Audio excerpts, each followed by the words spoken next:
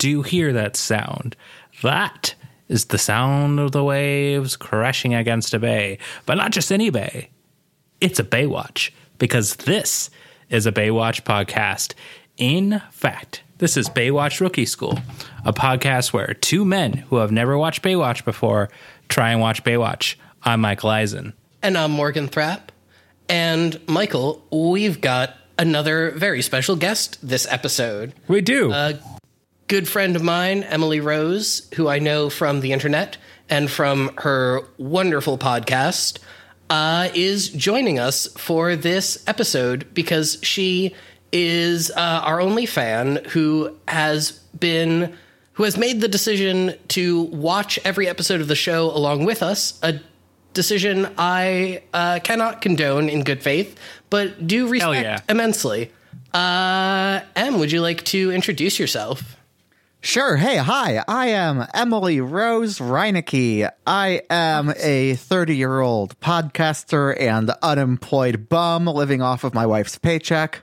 I have a podcast called Idle Curiosities that I do with Jason Hellman, and the concept is that we Google shit and then talk about it. It's better than it sounds.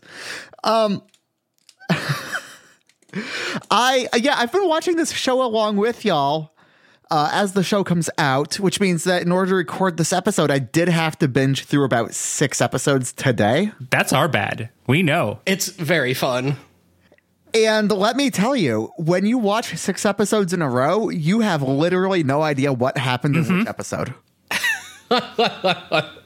So yeah, this is going to be a great little experiment where I sit here and you spend the entire hour going, no, M, that was last week. I wouldn't have it any other way. Yeah. Yep. I can imagine. Hallelujah. So, some facts about this episode. So, this was written by Rolf Wallengren and directed by Kevin Inch, neither of which had worked on Baywatch previously, and originally aired March 16th, 1990. In this episode, we have a character called Dr. Olson, who is played by Bo Billingsley. He has appeared in some soap operas, but most notably, he's a voice actor for anime. So specifically, he's the voice of Jet Black in Cowboy Bebop, which is an iconic role. He was the narrator in Outlaw Star. And for all the super weebs out there who watch Naruto, he is the 4th Raikage in Naruto, which, of course, as we know, is the best Raikage in Naruto. My fellow Naruto fans will agree, none of whom listen to this podcast.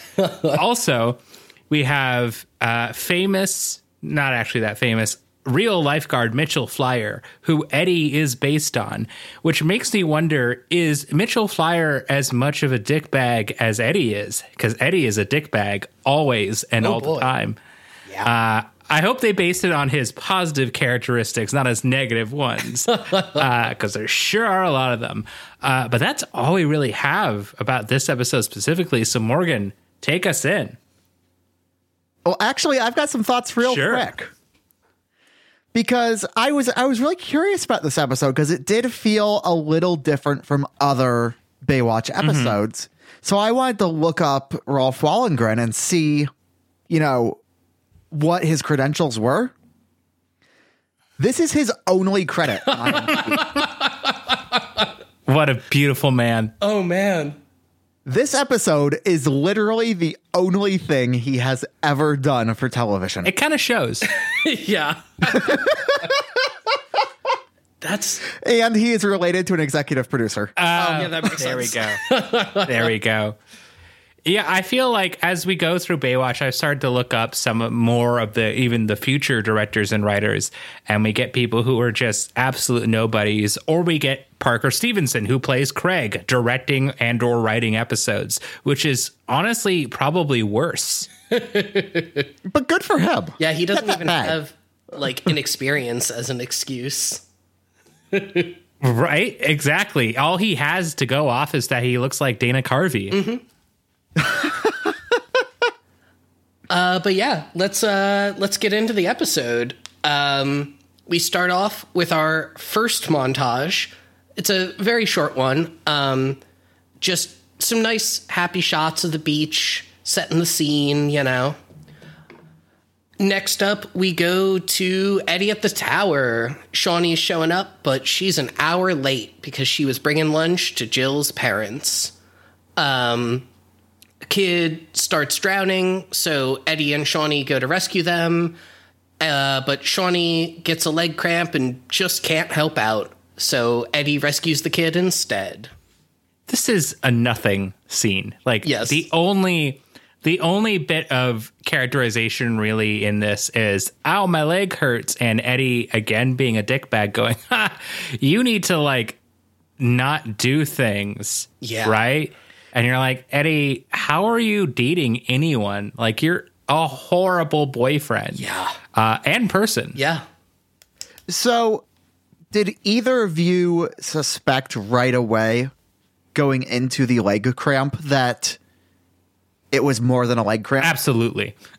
Okay, good. Good. Morgan, how about you? Oh, yeah. No, definitely. I was going to say, I'm pretty proud of myself for actually catching that, because if you've ever listened to the Idle Curiosities movie episodes, my trademark is not catching stuff like this. Gotcha. I mean, I am very bad at critical analysis. but here's the thing, and this is just to support you, is that this show is so bad at anything remotely related to subtlety that it's so easy that if you missed that, I actually would have had questions more about how you missed it. Well, generally when I miss stuff in this show, it's because I have, like, my eyes have completely glazed over.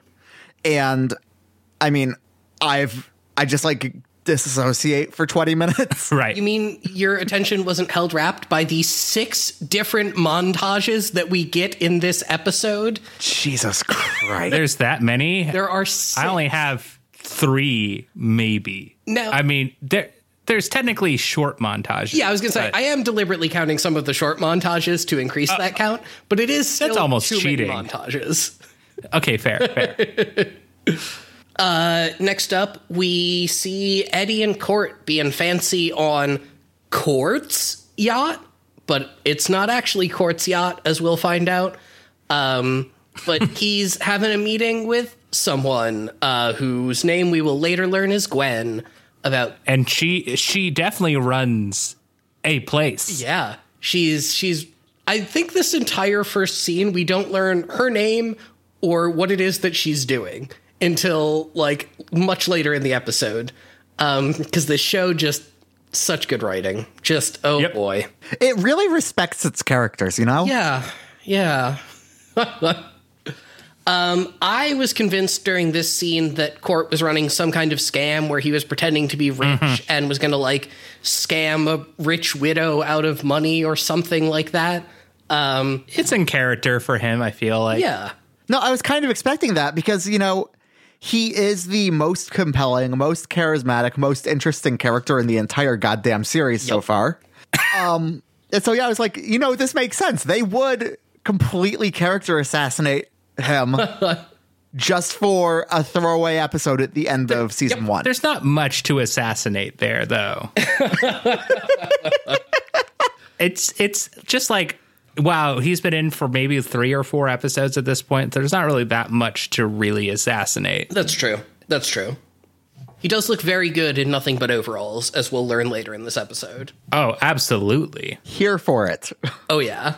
I do like, though, by the way, that he, to sound fancy, he just adds his middle initial. I know. So he's just like, I'm John D. Court the Third. And, of course, also in this scene, he gets Eddie. And so Eddie is, like, dressed up as some, like, waiter and is serving champagne or something, but he clearly doesn't know what he's doing. And it's also very weird because this unnamed character who meets with Court, who is from a place, maybe dated Court, but it's, like, unsure. Like, it seems like they dated, right? Oh, yeah, I definitely got those vibes. But at the same time, the rest of the episode doesn't really give us that vibe. No. It's very much a mix of, so, like, have you decided what you want this character to be yet? I'm curious if any of this figures into any other episode going forwards, because I have my... Absolutely not. Absolutely How could it? not. I can assure you that this character who does not have a name yet does not come back. If there's one thing that I know about this show, it's that it has never heard of continuity. Oh God, no, not at all. Absolutely not. I think they've given at least 2, if not 3 different values for how old Hobie is at various points in just season 1. Yes. I would love to know if they ever implemented a show Bible and at what point they realized it was necessary. You say that, and for the first time, we actually have an answer. Yeah. What? And the reason we have an answer is because, well, actually, you know what? I think it's funnier. Morgan, you tell us why. Sure. So there is a website that I cannot remember the name of at the moment. Called Twitter. Well, yes, there's Twitter, but also there's an auction website. There's an auction website where they hold fancy auctions, and currently there is a very large auction going on for a whole bunch of David Hasselhoff's personal like Baywatch memorabilia and some stuff from Knight Rider as well. And among those things is a show Bible for Baywatch from like season 8 or something. So we know there's at least one by that point. Okay. I would be very surprised if there wasn't in season 1. I think this was earlier than season 8. I think it was like maybe. season 4 or something. But I mean, there's a ton of stuff in that auction. Like, I mean, I have a bid on some visors from that. And Morgan, what do you have a bid on? Well, I had a bid on a bathrobe, but it has been outbid, and I am sad because the bid is now up to $200, and that's too much money for a bid. Is it though? Is it? I mean, surely you're just raking in the ad revenue, aren't you? Absolutely. Yeah, and the fact that we could down the line say, hey, we bought one of your things. You should come on our podcast. And then he'll be like, well, I can't argue with that. That is a good point. Plus, I feel like since this is a business, it's a write-off. Ooh, that's true. Yeah, I can just write it off on my taxes. Morgan, in that case, can you get the Baywatch mobile that was $40,000? Sure. Yeah, I'll just throw that on a couple credit cards, no big deal. I did actually, there was a great thing where this group that Morgan and I are part of for a podcast that we love called The Flophouse, someone on there was trying to get people to go not halfsies, more like 162sies on the extra life-size David Hasselhoff standee from the SpongeBob movie. That's amazing. Yeah, I kind of was like... Do we know what that's sitting at? It was like 10,000, I think. Oh, okay. Yeah. Fun. Yeah. No, it's almost worth a car. Yeah. I mean, 10,000 is more than most of the cars I've owned. It's chump change. Yeah. Ultimately. And you know what else is chump change? What, Michael? The $5,000 that Court has been donating a year to this place because he says it's for a good cause. But he sure does. Eddie, for once the moral one, suggests that Court tell her the truth, that he's not John D. Court III. He's just a bum who owns a surf shop. But he says no, and that it will hurt this person who doesn't have a name. And also the throwaway line of, the old folks need me, which we don't know what that means yet. Nope. But yeah, he also suggests that Eddie, too, should start donating $5,000 a year to this unknown organization for old people. Now, did they ever establish how much lifeguards get paid? Yes. Yeah. We established that they make $12 an hour. Yeah. Okay, not bad for them, actually. No, not at all. But also not $10K a year donation good. Not really, no. Right, absolutely not. I do like to think that this is all actually not what this ends up really being, but it's that that cult that woman from Smallville, Allison Mack, ran.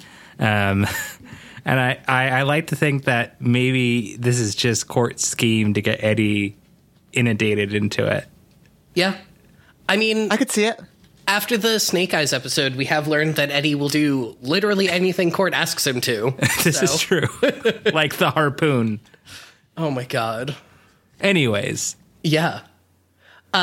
Speaking of all that money, we cut to the next scene where Craig, Mitch, and Garner are talking about a water ski race to Catalina and back, and they say it'll be safe as long as you don't fall in. As they all say that in unison, and it's definitely funny. And then we see Court in the background making a call to his accountant to find out how much money he has. But what a shame, it's only $3,000, not the $10,000 that he promised. And everyone overhears this. Question here. Mm-hmm. Why is it that he just didn't give the normal $5,000? Someone else will cover $5,000, for this. Like, why did he agree to $10,000? Yeah, that's an excellent question. They should have written that in. Yep. Yeah. An answer to that question would have made this episode more cohesive, and I would have understood it better. No, it wouldn't. See, I just assume that everything that he does is purely driven by impulsive, egotistical inability to make rational decisions. I'm pretty sure you're right. Yeah. Him and Eddie both are. God, yeah. Are that. It's really raging hypermasculinity, but yeah, that. I mean, as well. The show only has two characters. And they are what? Raging masculinity and sexual object. Yes. Yeah. Pretty much. Sorry, you forgot there is a third character, and it's maybe 14-year-old kid. Yeah. We don't know. Somewhere between 11 and 15. Currently. Listen, he just really wants his power ski. Yeah. Yeah, exactly. So the other thing in this scene is that Court is talking about potentially selling the shop, and they say he can get $3,000 for it, but still it's not enough. And so Craig, Mitch, and Garner overhear this, and he's getting really mad and just like in their like lunchroom or something like that, shouting. And so it starts cueing them into the fact that Court needs some money fast for something, and he clearly calls it an encumbrance, which was not a word that he needed to use. But that sets up our plot of the fact that he just needs to make some money fast. Mm-hmm. Yeah, and oh boy, is this plot going to give him a way to do that. Next up, we get another short scene where a kid's volleyball has gone into the ocean, and Shawnee is gonna go rescue it, but she's too scared of the water to do it because, like, she just had a bunch of traumatic shit happen to her last episode. So we get a bunch of really weird guitar riffs under flashbacks of Jill dying. And it's... So... when I realized that that's what they were doing, is they were going to double down on PTSD as the B plot for this episode. Yup. Mm-hmm. I was floored because it's such a good idea for an episode. Yup. And they're blowing it this early as a B plot. Yep. Mm-hmm. This isn't even the first time that it's been a B plot. No. I'm just so upset. Yes. Thank you. Yep. It could be so much more. Yeah. They do this, I'm sure, again. Like, I know there's at some point later on in the show where, like, cancer is the B plot. And it's like, these are your A plot things. These are the things that get you Emmys. Like, make this your A plot. Yeah. Well, I mean, luckily we have an equally important A plot, which is 6 different water skiing montages. Oh my God. I do love the little exchange at the end of this scene where Shawnee's like, sorry, I can't get the ball. And the kid's like, what's going on? Shawnee goes, the current's taking it away. I'm sorry. And just walks away, even though the ball is like staying exactly in one place. Like, it's actually pretty funny. Yeah. And they do a long, like, lingering shot of the kid, like, looking at the ball and then looking back at Shawnee being like, what the fuck? Like, clearly it's not being pulled away by the current. What are you talking about? This kid could easily get it. Oh, yeah. Like, this kid could get it and not even have to swim. They could just walk to it. Yeah. Well, at least we have continued to establish the same characterization that we established last time Shawnee was on screen. So this was definitely a worthwhile scene. This is directing at its finest. Oh, yeah. I mean, really, it's writing at its finest. Oh, yeah. That too. Yeah. You know what is directing at its finest, though, is this next scene where we see Court in nothing but a pair of overalls repainting his shop. Mm-hmm. Now, see, they could have lingered on this a little bit longer. Agreed. Exactly. Yeah. Mitch and Craig come to give him $3,000, and he doesn't want to accept it. But then they tell him that it's payback for the fraternity trip that he took the fall for or something. And they don't really explain it, and I don't care. When was the last time that you were just like, hey, about 2 hours ago, I heard that you needed $3,000 and you were shouting at your accountant for it. So I just wrote you a check for $3,000. I don't know what it's for. And you have a history of taking money and literally leaving the country, never showing up again, at least until like another 6 years later. But this time I trust you. Has that happened to you? I mean, it's almost happened to me, except I've never written a check before. So, God, you're so fucking young. Oh boy, I hate you. I love you, but I hate you. Wow. Okay. Anyways, please continue. I feel like I've written multiple checks this month. Yeah, same. yeah, I literally don't think I've ever written a check in my life. How is that possible? What do you do when somebody says that they need you to mail something in? What do you mean? Like, I had to mail my name change documents to the state this week, and I have to pay them $30 via a check. It's the only type of payment they can accept. I have never been in a situation in my life where check has been the only form of accepted payment. I genuinely cannot believe it. You darned coastal elite. I'm from here. I'm from this coast, and I have written multiple checks this month. I've had plenty of situations in my life where cash was the only thing. Like, every apartment I rented until I moved to Seattle was cash only. But never What? checks. That's weird.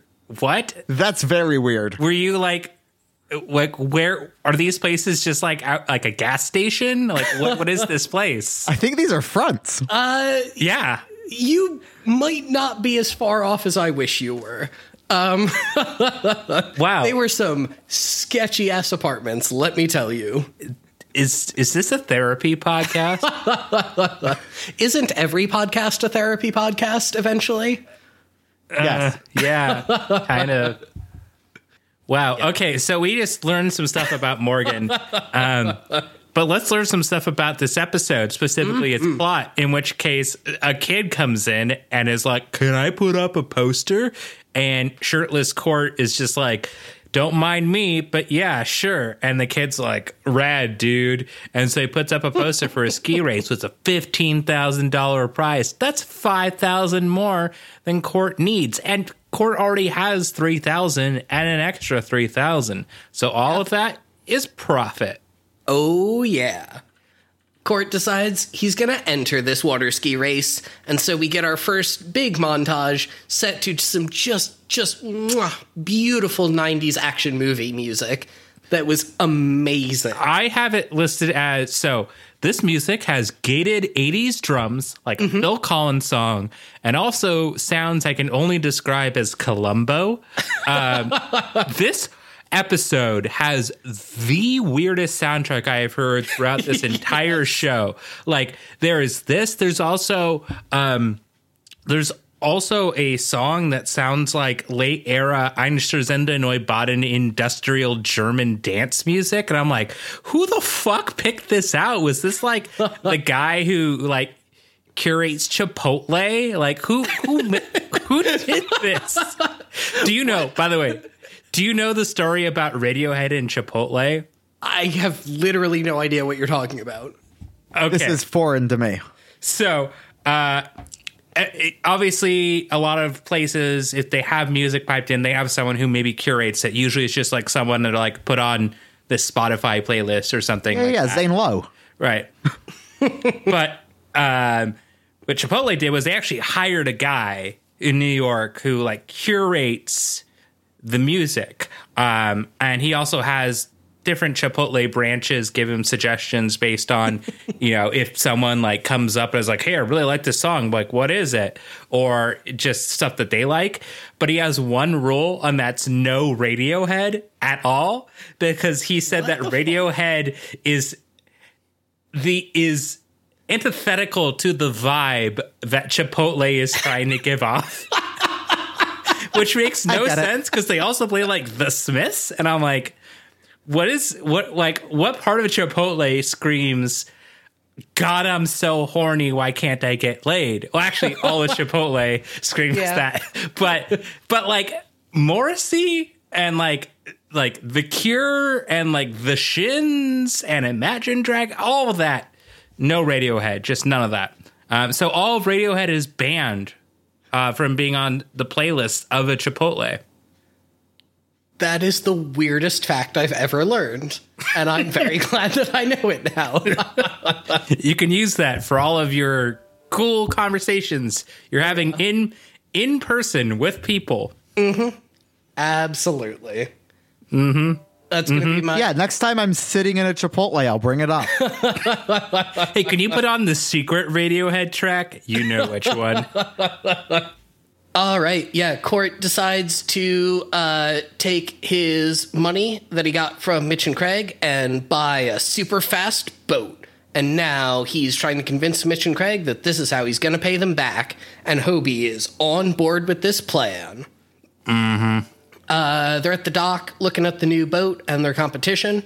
And Court says a line that I really enjoy, which is, for $15,000, I can do anything for an hour. Which did amuse me. And then, so can I complain absolutely about the plot? Yes, please. So help me out here. Because I just looked at an inflation calculator. Mm-hmm. Ooh. And $15,000 in 2021 bucks is right around $30,000. Holy shit. You're telling me that anybody can enter this race with a $30,000 prize. And as far as I can tell, there were 5 contestants. Right. That's a really good point. Yeah. I would expect $30,000 to attract more than 5 people. But here's the thing. There was clear hazing going on. So they were all out before it even started. Oh, true. Yeah, they were all caught by the random nets that were in the path of the race. That and the guys slated to win are called the Terminator. And everyone at this point has not seen Terminator 2 yet, because I think that comes out in 1991. But they're really afraid of Terminator 1. So you're telling me that there's a whole, like, the Love Bug style heist Don Knotts action comedy movie that's happening off screen. Oh, God, I wish. Before this race. I want that so bad. Yeah. Like, we keep on saying that one of the problems of this show is that it hits that level where it's like, it's super corny, but it could be so much cornier, and it just doesn't go for it. Except on that episode where they have the Night Puncher and the Oedipal Wet Dreams. That one is like too far. That's a 20. Yeah. There is one other really good corny line in this particular scene, which is that they start up the boat and it catches fire and Court puts it out. But so one of the guys from the rival boat comes over and says, "What have we got here, boys? A good fire, and I didn't bring any weenies. Ha ha ha ha ha." And then walks away. Yeah. I wrote that too. I rewatched that line probably 10 times because I thought it was absolutely hysterical. I'd also like to bring into this that at one point Mitch says this is the most ridiculous scheme he's ever been brought into by Court, which is fair because Craig was the one brought into the scheme where Court bought a fucking harpoon to take down a gambling ring, which is far crazier. But Mitch wasn't involved in that, so he's correct there. Yeah, we found the one rare moment of Baywatch continuity. Ooh. This show's getting good, guys. Oh my god. Yeah, and this show is not No. it's not good. No. Also, like, so I don't know about y'all, but like I didn't take notes while watching this because I am already going far enough just watching it. Yes. I'll be honest. Oh, we do, but that's because we do this every week. And I gotta say, most episodes, as soon as it's over, if someone were to walk in and ask me, what was that episode about? I don't think I could tell them. Yep. Yeah, I forget every single episode as soon as we finish recording the podcast. I would say that this episode is different. For me, No, go ahead. no, I was gonna say for me, and this is because I trained my mind with 17 years of wrestling, is that as soon as someone tells me the name of the episode, I remember what happened, but I couldn't tell you just off the top of my head, like, oh yeah, in episode 3, this happened. But once someone says the name, I'm like, oh yeah, in Heat Wave, I could basically re-describe that whole episode. But that's because also I hate myself. Yeah, that sounds awful. Yeah. I know. Life is awful. Existence is awful. Yeah. But you want to know what else is awful? This episode. Let's continue. Sure. Yeah. So yeah, next up, they take the boat to a mechanic who tells them it'll be 4 to 5 weeks to fix. And they're like, aw, but we've got a race in like 3 days. And this is where I realized that Mitch and Craig in this episode are just Statler and Waldorf. Because they just spend the whole time like making dumb snide comments at each other and giving each other a look. And it was very funny to me to just imagine the two of them being replaced by Statler and Waldorf in this episode. Okay, so if we're going to take that idea, then we really have to go all the way. Oh, please. I mean, Muppets casting, right? Yeah. Like, yeah. who are our Muppets? I mean, Jill's not really Piggy. I'm assuming that we haven't met Miss Piggy yet. Yeah. I'm guessing probably whenever Pamela Anderson joins the cast. That's kind of Probably. what I'm wondering. Yeah. But is Mitch Kermit and is Hobie like that mini Kermit puppet? Yeah, I think so. Craig right now is Fozzie. Ooh. Yeah, totally. Totally. Like, absolutely. I kind of feel like Court is Gonzo because they have similar levels of horny energy. Yeah, I see that. I was gonna say Eddie is Gonzo because he's a little bumbling in some of the ways that Gonzo is. Yeah. But Gonzo isn't as bumbling as Eddie. I think Eddie is Swedish Chef. Eddie could be Rizzo the Rat. yeah. Ooh, perfect. Yeah. Oh, that's way better. I was going to say Scooter, the most boring Muppet from the new Muppet movies. Oh, I could see that too. But I like Rizzo better, I think. And there aren't enough female Muppets, so we don't get to assign anybody except Piggy. Yep. Well, luckily there aren't enough female characters on Baywatch, so... Yet there will be. True. Yeah, next up, we've got Shawnee on desk duty now, and Thorpe comes by to tell her that she's doing a bad job at being a lifeguard. And then... Less than satisfactory, I think, is the term he used specifically. Yeah. It just... He's just coming over to be a dick. Like... He sort of kind of tries to comfort her and then says, but actually you should take a desk job for a while until you're better. And then she's like, I'm fine. And then, yeah. The interesting part here for me is he does something really humane that is really subtle and like good subtle, not the normal Baywatch subtle of like, there's a fire and I showed you it earlier. Which is that if you notice, Thorpe normally only calls people by their last name. And in this one moment, he calls her Shawnee. Yeah. When he's trying to comfort her, which I was like, oh, that's kind of like interesting writing, I guess, just to show of like he actually cares because he's not doing that thing that is, I guess, supposed to be playful where he calls everybody by their last name. I thought that was nice, but also he's still Captain Thorpe and he sucks. Yeah. He does also use her last name at the end of this scene where he goes, McLean, you're a good lifeguard, but you're not a machine. and then the scene. I love the way you said that. Oh. So Thorpe is Sam the Eagle, right? Oh, yes. Absolutely. Oh, shit. Yeah, he totally is. Okay. Oh, man. I'm going to have to, like, make a spreadsheet after this episode or something. Maybe there is actually Baywatch Muppets. Oh, shit. All right. I'm going to look this up. New career goal in life. I'm going to become a puppeteer and recreate Baywatch episodes using knockoff Muppets. So I hate to tell you this. Yes. There is a Baywatch entry in the Muppets wiki Okay. that has connections, references, Muppet mentions. There's an episode of Baywatch where someone does impressions of Kermit and Miss Piggy. But yeah, there is, there's things like Miss Piggy plays a character in an episode called Spamela Hamderson. Oh, no. God damn it. Yeah, I mean, this is a thing. There's also a video I just found called Muppets Tonight, Bay of Pigs Watch, which was a parody television show of it. It was a recurring sketch on Muppets Tonight. It casts pig lifeguards, including David Hogselhoff as Champ Schwimmer, Spamela Hamderson as Spamela, and Andy and Randy Pig as Donnie and Art C. Shell. Oh, God. Yeah.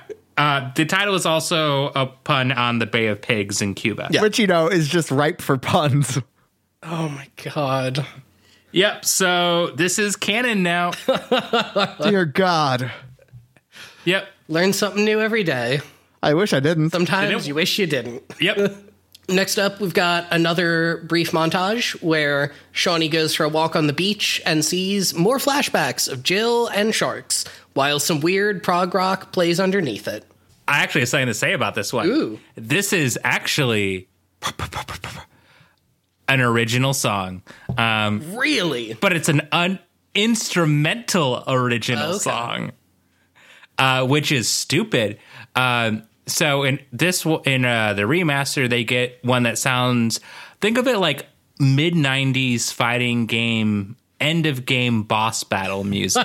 There's pounding drums and random blaring synth music. Oh, man. And this instrumental is by Michael Larios, and it is called The Memory. Ooh. But since there's no lyrics, I can't sing it to you. But don't worry, there's 2 other songs. Oh, my God. This song, actually, in the original, I kind of enjoyed. It was very weird, but I did like it. Oh, we should ask, which versions did you watch? Hulu. So that's the, I think they bill it as Baywatch Remastered. Okay, yeah. Okay, so it looked good. It didn't look like something straight out of like a VHS. Yeah, no, I threw it up on the TV and it looks great. Oh, nice. Okay, so you watched my version. The underwater shots of the shark in the last episode were very disorienting because they looked both way better than Baywatch should look, but they also didn't look good. And it's one of those things where I'm looking at it and I'm going, this is very weird. It's a weird space to be in, but I think I like it. I'm so curious one of these days to watch a remastered episode. I've yet to actually watch one. Yeah, let's do it. Let's switch for the season finale. Season finale. Yeah. Ooh. Maybe that's what we'll do. Yeah, but the underwater shots in my version are in 480p and look terrible. Oh, they were so crisp and so clean. Wow. I'm surprised. That just feels wrong. Let's see. Next up, we get a really quick scene where Court, Mitch, and Craig are fixing the boat and grumbling about it. Mm-hmm. That's pretty much the whole scene. Just men being men. Oh, yeah. You love to see it, I guess? I don't know. No. And then we get a scene where Eddie and Shawnee are arguing about how she should take a break from beach duty. And Eddie's like, hey, you had something traumatic happen. And Shawnee's like, no, I'm fine. And then Eddie's like, okay, I guess you're cool now because this show hates therapy. But this episode is the exact opposite of Eclipse. Yeah. Where Eddie is all of a sudden now just like, it's okay that we're all ganging up on you. Just listen. But when you do it to me, it's not cool at all. The big problem is I don't think the show knows who Eddie is. I don't think they have any idea what they actually want from the character. And if they could figure that out, I think they might have a show. Because I like Billy Warlock. I think he's a good actor. These are my exact thoughts. Is like I would be so curious to know what order season 1 was written in, because it's very clearly not written linearly. Oh yeah, I think you can see even in like episode like 3 or 4 where we meet Eddie's like old friend from Philly who's a crimesman. And like that one feels like a much more fleshed out characterization of Eddie than almost any other episode in season 1. Like, yeah, I think that's, exactly how I feel. If like Billy Warlock is a good actor and I wish he was given anything. Like, yeah. But yeah, this show hates therapy and it is insistent that we also hate it. So that's cool and fun. You want to know what else is cool and fun? What, Michael? When you test a boat and the music that plays is the same music of someone slow-mo running to defuse a bomb, because that's what's happening in this scene. Ill-fitting music strikes yet again. Yeah, we get our third montage of the episode, and we're like 25 minutes into the episode, I think, at this point. But now it's another water skiing montage where they are testing out the new boat. I have a theory on this. Oh, yeah. Ooh. I think that we got 6 montages for a reason. Yeah. Ooh. And that reason is that Rolf Wallengren, who had never written anything before and never wrote anything afterwards, did not have a long enough script. Yeah, you are probably right about that. Yep. I cannot imagine that he showed up to set with a full episode. Oh, yeah. You know, this makes a lot of sense. So, as I mentioned before, like a lot of the remastered original songs and stuff are on BaywatchRemasteredHD.com. And I've already gone through quite a few of these songs. And I'm like, there's 11 more seasons. And they do not have, these songs not occur at the same pace as they have in this season. Probably because they figured out how to write, or to get writers and knew how to write things better. So they didn't have to just run montages all the fucking time. Yeah. God, I cannot wait to see what this show becomes if it actually gets to be good. I can't wait. I know. I'm so curious, like, what does season 11 of this show look like? Like, how do you possibly keep going with this for another 10 seasons? Does there come a day where I want to hit the next episode button? Yeah. I mean, I personally love watching this show because it's eye bleach for me from everything else going on in the world. Yeah. But at the same time, having watched one episode, specifically the wrestling episode that's like in the middle of season 6, I seen it and I still can't answer that question for you. Great. Can't wait. We love to hear it. Though I did do some reading about there's like one person, Allison Pregler, who does Baywatch movie nights. Allison Pregler, I barely know her. Her favorite episode is like in season. That was amazing. Her favorite episode is like in season 5 or season 6, and she also has mentioned that like when she wants to give people an example of what is like an actual good episode of Baywatch, she gives an example from season 4, which she says is actual good television, as opposed to like a lot of the rest of this show. So like we have good stuff that's coming. It's just we got to space it out. Yeah. Can't risk the show actually, being good. Got to make sure we space out those good episodes. Well, we wouldn't be doing a podcast about it if it were all good. Yeah, that's a good point. You know what happens next, Morgan? I sure do. This montage ends with Court falling in. So Mitch and Craig rescue him. And this rescue takes such a long time that we need an ad break in the middle of it. and it was very funny to me. After that, Court, Mitch, and Craig go to the hospital when Eddie shows up. Court has some cracked ribs and bruises, but is otherwise completely okay. But the doctor says you can't go skiing for a while. Do you think they're traumatized from having been in the same hospital 2 episodes in a row? Probably. Yeah, I feel like they are. It was weird that it was exactly the same hospital set. Like, I mean, I guess it makes sense. Like, it's not like they're going to go to a different hospital, I guess. But it did just feel weird to me. I don't know. Well, you could go to Weenie Hut or Weenie Hut Med or Weenie Hut Juniors, you know. You're going to pick Weenie Hut Med. Yeah. Sure. It's a good SpongeBob joke. Don't diss it. Oh, duh. Yes. I don't know why I didn't remember that. Mitch, at this point, tells Craig that Craig's going to take Court's place on the skis, and eventually Craig agrees.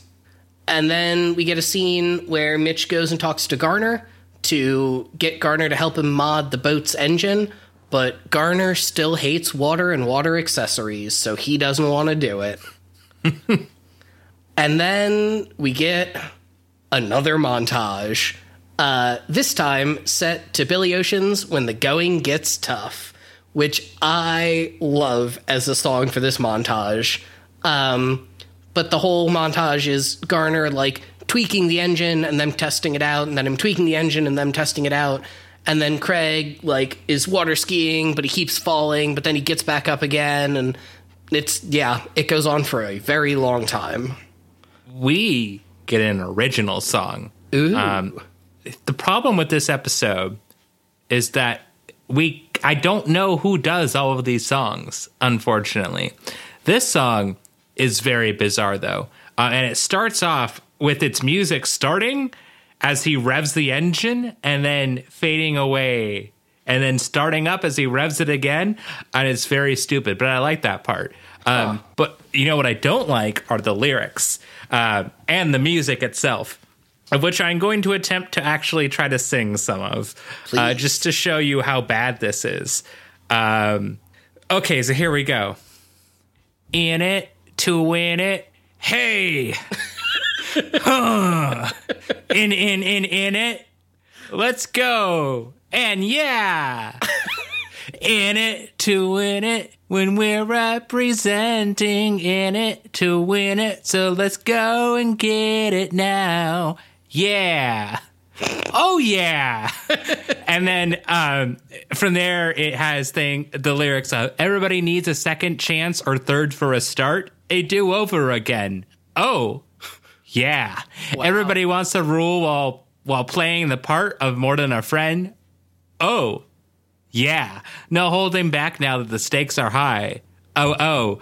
And then in it to win it, when we're representing, in it to win it, so we're unrelenting, in it to win it, so let's go and get it now. And they repeat that again, and they just keep on saying, let's go and get it now.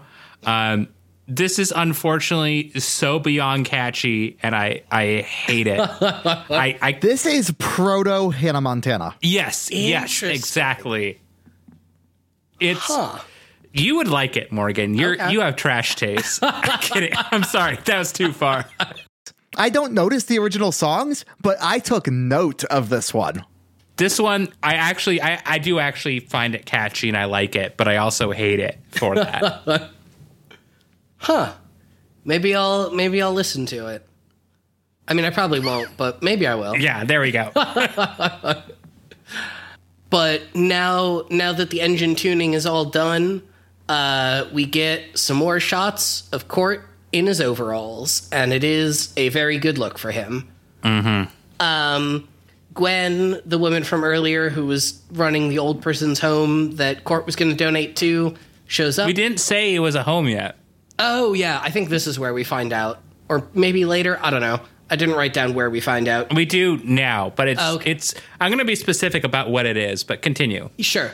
We learn at this point that Court was trying to pretend that he was a record executive, a real estate mogul, and a Beverly Hills tycoon. And he is unable to keep up his cover that he is those things and gets slapped by Gwen. this is also where to reveal what this place is. It's a convalescent home. A convalescent home is not really an old person's home. It's basically inpatient rehab. Oh. So it's short-term rehab, but it's typically for older patients. So it is kind of like, like a old person facility. I forget what really the term is, but it is more medical based, which makes it far weirder as a choice, given the fact of every reason Court has for knowing what this place is has nothing to do with the term short term. So someone discovered a word and really wanted to put it in their episode and didn't know what it meant. Now, do you think that could have been the episode writer who has never done anything before since? Good old Rolf, he wouldn't do that to me. After all the things he's done before, Rolf, of which please there are don't listen to none. this episode. I have nothing against you as a person, I don't think. I mean, I probably do, actually. But Yeah. Oh, sorry. One more thing go is that she is really upset. Gwen is really upset at Court. And this really also doesn't make a lot of sense. It would make more sense if they were like sleeping together, which is only really, really slightly implied. But as far as donations go, well, it's implied, but also if they were sleeping together, she would have figured out that he's not some mogul way sooner. Like, you can't like rent a boat and then just fuck on it. I feel like you can. I mean, have you ever tried? Yeah, you totally can.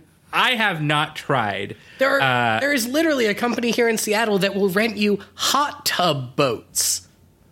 Okay, so I am wrong. I just assume she would know, but I'm clearly wrong. Okay, so throw out this point. I don't disagree that she should know. I do disagree that you can't rent fuck boats. And I want to be clear here. If I'm renting a boat, I am going to fuck. Yeah, exactly. It is all boat and all fuck or nothing. Oh my god.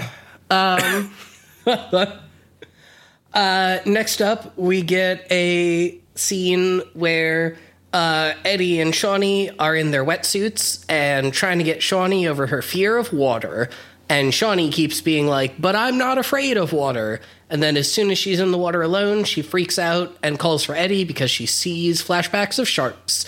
Because you can't get over PTSD by just wishing that it was done. You need to actually go to therapy.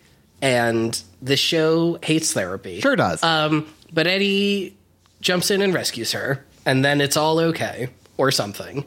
Next up, we have another quick scene where Court finally comes clean to everyone and tells them that the real reason he's been donating is because his uncle is in the home, and that's why he's been doing this.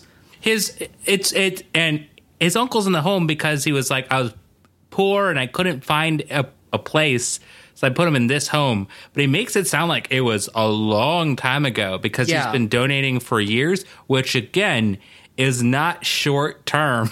Yeah. Putting thought into this episode feels like a mistake because I feel like we've thought about it more than anyone involved with this episode has. Let's add on to this, Morgan. Let's add on to this. Quick spoiler for the next scene, which is that Court goes to visit his uncle Stan, who just looks fucking dead. Yes. In a bed. And he's just like, you should go talk to him. And I'm like, that is the deadest dead man I have ever deaded. Right there. That is not a short-term dead. That is long-term dead. Okay, you have not visited him in years. Okay, years that this place could not handle, and you cannot afford to just be donating $5,000 a year every year on the hope that this guy just doesn't die in your inpatient rehab. I don't know what's going on here. What the fuck, Rolf? What the fuck? Yeah. Thoughts? None. Are you kidding me? None. Okay, good. Yeah, like you said, there's a quick scene where Mitch and Court go to visit Uncle Sam, or Uncle Stan, rather, and nothing happens. And it's a pointless scene. I'd like them to visit Uncle Sam and then just get really patriotic. Court visits the IRS to go pay back taxes, and that's the beat. Honestly, that feels like it might be real. Yeah. That sounds like It's Always Sunny, honestly. Yeah. I'm trying to think if there's a way you could do an It's Always Sunny Baywatch crossover that wouldn't just be weird. But I don't. Yeah, it's just called The Gang. It's called The Gang Goes to the Beach. Yeah. Easy, done. or you could be like, The Gang Goes to the Beach and the Capitol Building. No, too soon. Never mind. Fuck that joke. Let's see. Next up, we've got a scene where Shawnee's in a locker room cleaning out. So I'm curious to hear from both Em and Michael on this. Whose locker was Shawnee cleaning Doesn't out matter. in this scene? Oh, that's a good question. Doesn't matter. Yeah. Well, that's the real It isn't a person's locker. It isn't a person's locker. It's the idea of a locker being cleaned out. I think it's supposed to be hers that she then stuffed Jill's stuff into. I guess. But yeah, it's really just an excuse for Gardner to come in and tell her that instead of going to therapy to deal with your PTSD, you should just wait and it'll be fine. You know, historically, that cures PTSD. Oh, yeah. Really, just like no possible way that it continues to fester and get worse. When you say it like that, yeah, okay, this scene seems really bad because I didn't take it as bad, and now I think of it, and I'm like, okay, yeah, this scene is actually really bad. Yeah. Because he does have that good line of just remember, whatever you finally decide, you have not failed here, you made a difference. Sure. Which is a great line, but also you're completely right, where he is just like, don't worry, the trauma I got from when my partner was shot just went away when I continued to shoot people. Yeah. Which is like, what? Yeah. Well, and so on that point, like, obviously his advice is bad and wrong. And also my next note for this is that Garner might be one of the most emotionally intelligent people on this series. Yes, him and Mitch are the two emotionally intelligent people. Yeah. I'm fine with that, actually. I'm very fine with that. Yeah. Mitch being emotionally intelligent is at least nice to have a main character who's at least good at being a father. But don't worry, we don't have to think about PTSD for too long, because it's time for montage number 5. That's right, it is another water skiing montage. This time set to some ZZ Wait, Top. really? Ooh, that's much better than what we got. Oh, yeah. ZZ Top's Dippin' Low, which is not a ZZ Top song I had ever heard of before.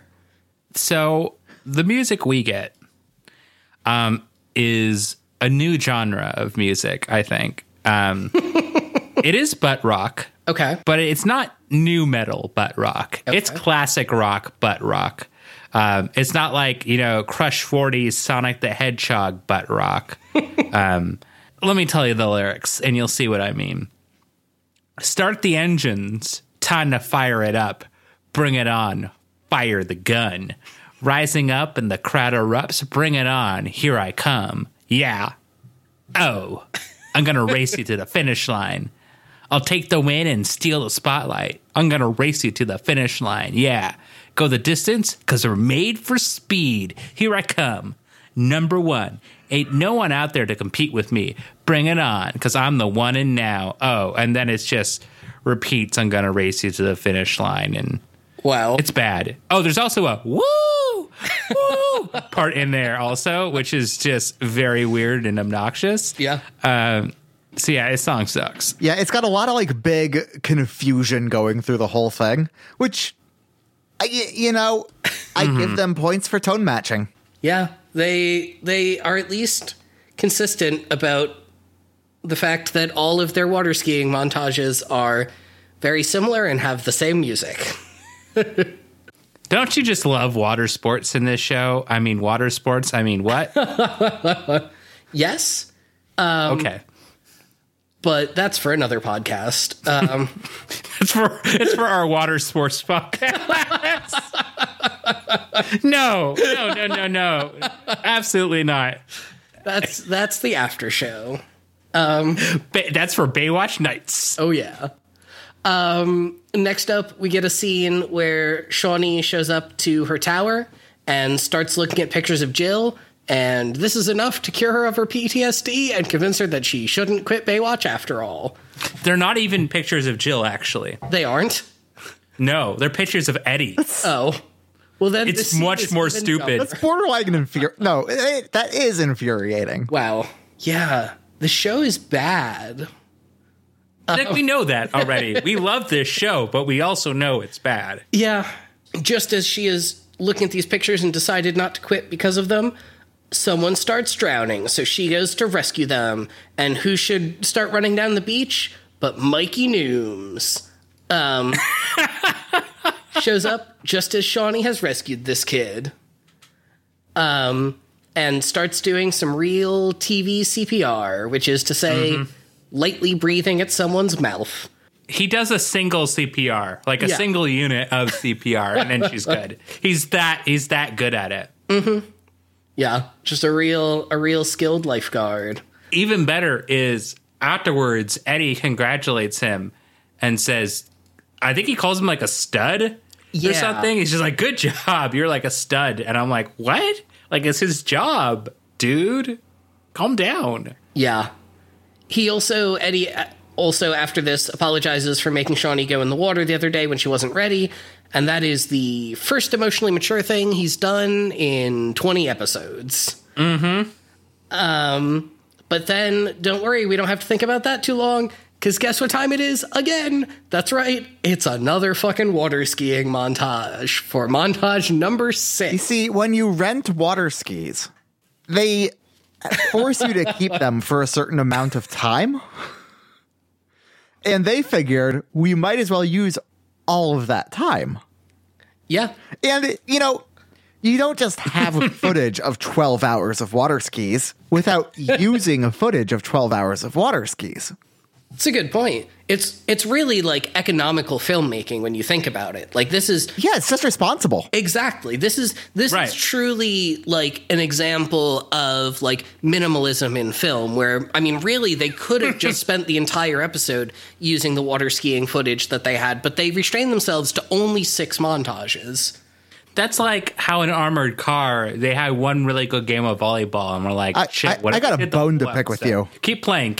And that was it. I got a bone to pick with you, which is that I haven't heard your Armored Car episode yet, but I genuinely liked that episode.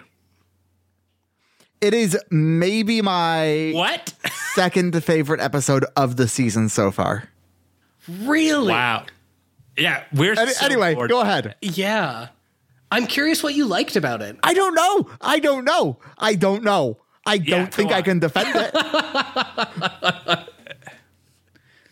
That's fair. No, that's fair. That's what the show does that to you. There are parts of the show that you just really enjoy for some stupid reason. It was distinct. And it's what makes me keep watching. Like, when you say Armored Car, I know exactly which episode you're talking about. Well, that's because there's an armored car in it. Well, yeah.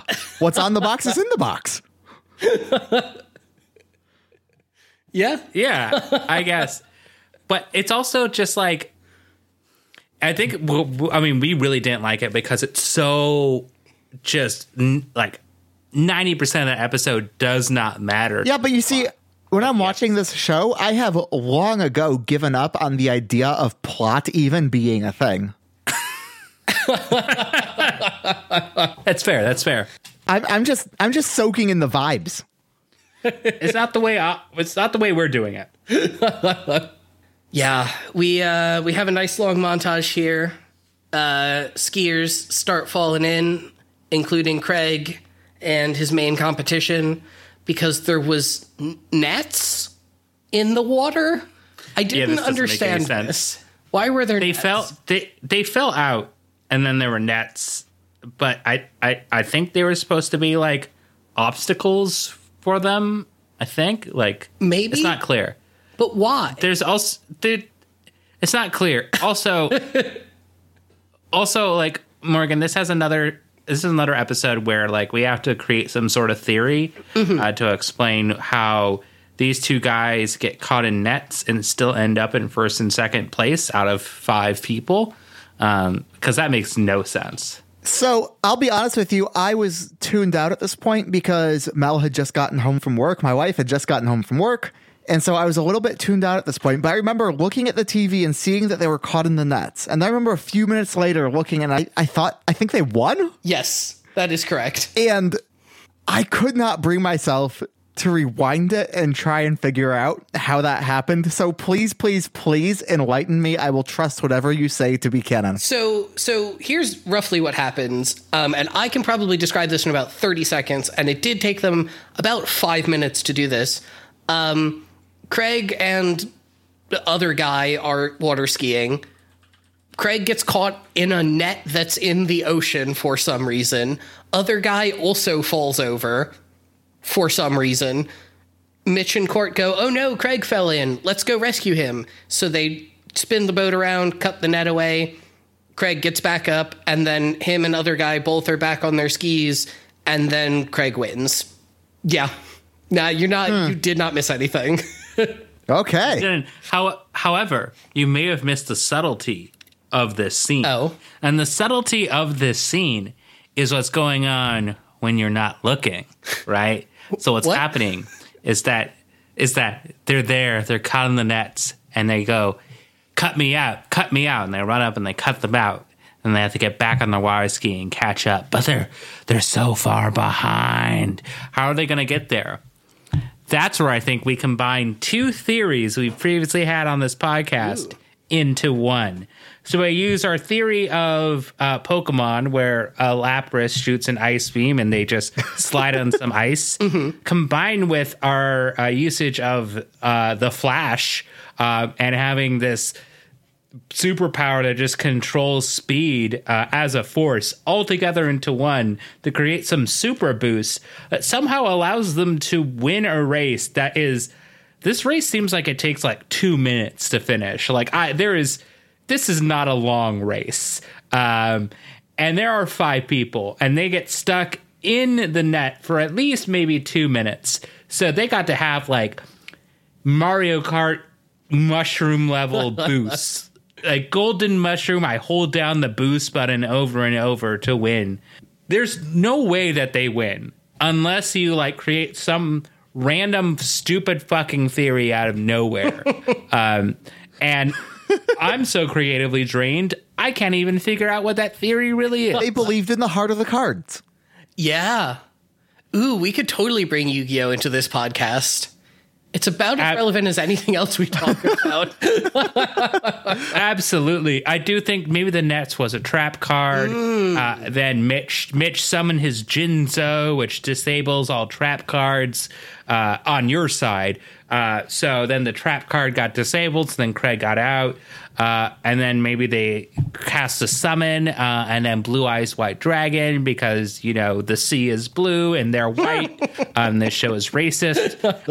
And they just sped to the finish because it's a Strunk card and it just wins. Mm-hmm. Yeah. Does that work? Yeah, that works. Yeah. I followed. Makes as much sense as what actually happens in this episode. But what does happen in this episode? I still don't know.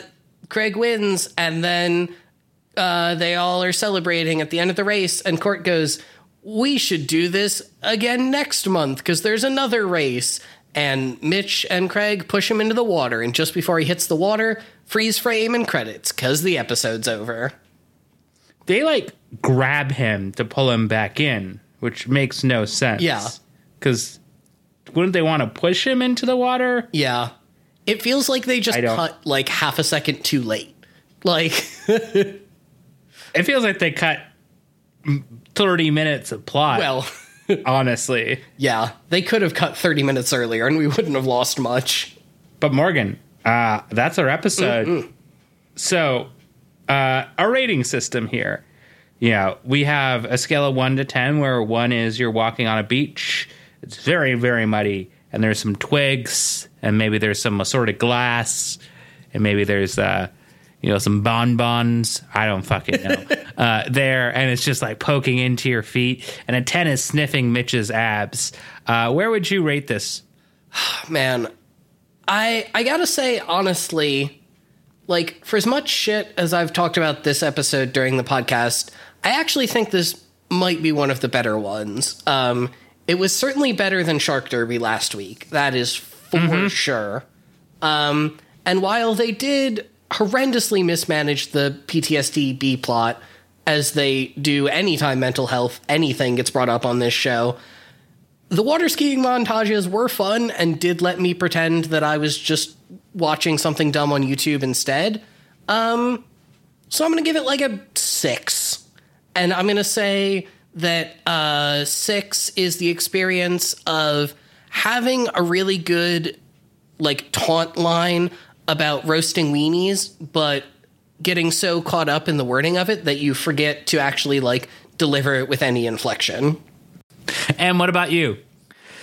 So overall, I thought it was actually better than average for this show. I was able to follow the plot, which is honestly impressive. Yeah. I kept track of which characters were which, and I blame that largely on the fact that, what's her name died? Mm-hmm. And so now there are less women who all look identical. Thank you. I have had trouble throughout this entire podcast run telling Jill apart from anyone else, and I'm glad to hear it's not just me.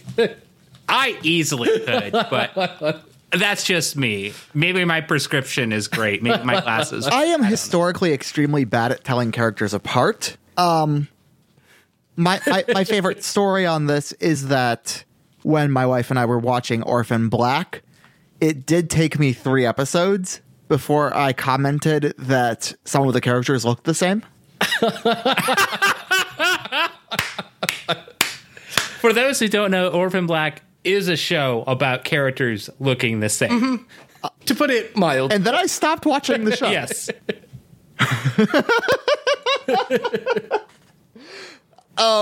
So anyway, yeah, I give it 6.5 stars, which is the equivalent of pushing John D. Court off the side of a boat. Ooh. I dig it. How about you, Michael? What's your rating for this one? I do agree that it is better than Shark Derby. I'm kind of in awe that Shark Derby is just this highest rated episode. Like, I know it's because that Jill dies and that's why, but I think this episode's better. There's been better episodes that we've watched of this show for sure. And we named episodes, last episode that were better than this, and this is one of them. I would give this episode a 7 because I actually had a lot of fun watching this episode. It's not a great episode, but like what I'm looking for in this show is fun and like eye bleach and like a distraction. And I watched this episode maybe like 2.5 times, and wow. Each time I was like, well, I watched it. I always watch an episode twice, and the half I watched before we started recording here tonight, and I didn't finish all of it because then we started recording. And I had fun each time, and I was like, this is fun. So I'll give it a 7. And I'm going to say a 7 is walking into Chipotle and hearing some new tune. And you're like, what is that? And you're like, oh, wow, it's this new band called Foster the People. And you're like, oh, what is Foster the People sound like otherwise? And like, well, this is the only good song. And you're like, oh, well, can you play some Radiohead? And you're like, well, what's the password? And you tell them the password, and the password is probably something like, I don't know, like Tom York for president. I don't fucking know what it is, right? And you give them the secret password, and they're like, we'll play you the one Radiohead song that's allowed, and it's just 15 Step. But it's not even the lyrics, it's just the drum beat from 15 Step over and over. And they play that for like 7 minutes while you eat your burrito. And you go back home and you shit yourself into death. And it was a good life, worth living. You heard that Radiohead song, you got that Chipotle. Everything turned out good, just like this episode. Thank you. I think that might be the most in-depth rating we've ever given on this show. It's not. I've done more in-depth. I've done more in-depth ones that I'd also planned, but that might be the most off-the-cuff rating that I've done. So, Morgan, can you just edit that out?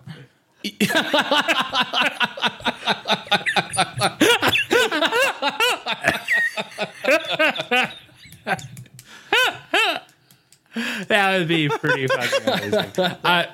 I do want to also talk about what happens in our next episode, but I have to pull that up, so give me one moment here. Yeah, no worries. Let's just talk amongst ourselves for a moment while I do that. So I'm going to predict that the next episode, what's-her-name is completely cured of PTSD and is working as if it had never happened. Probably.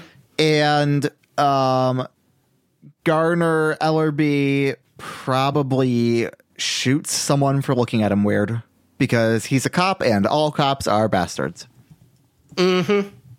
Yeah.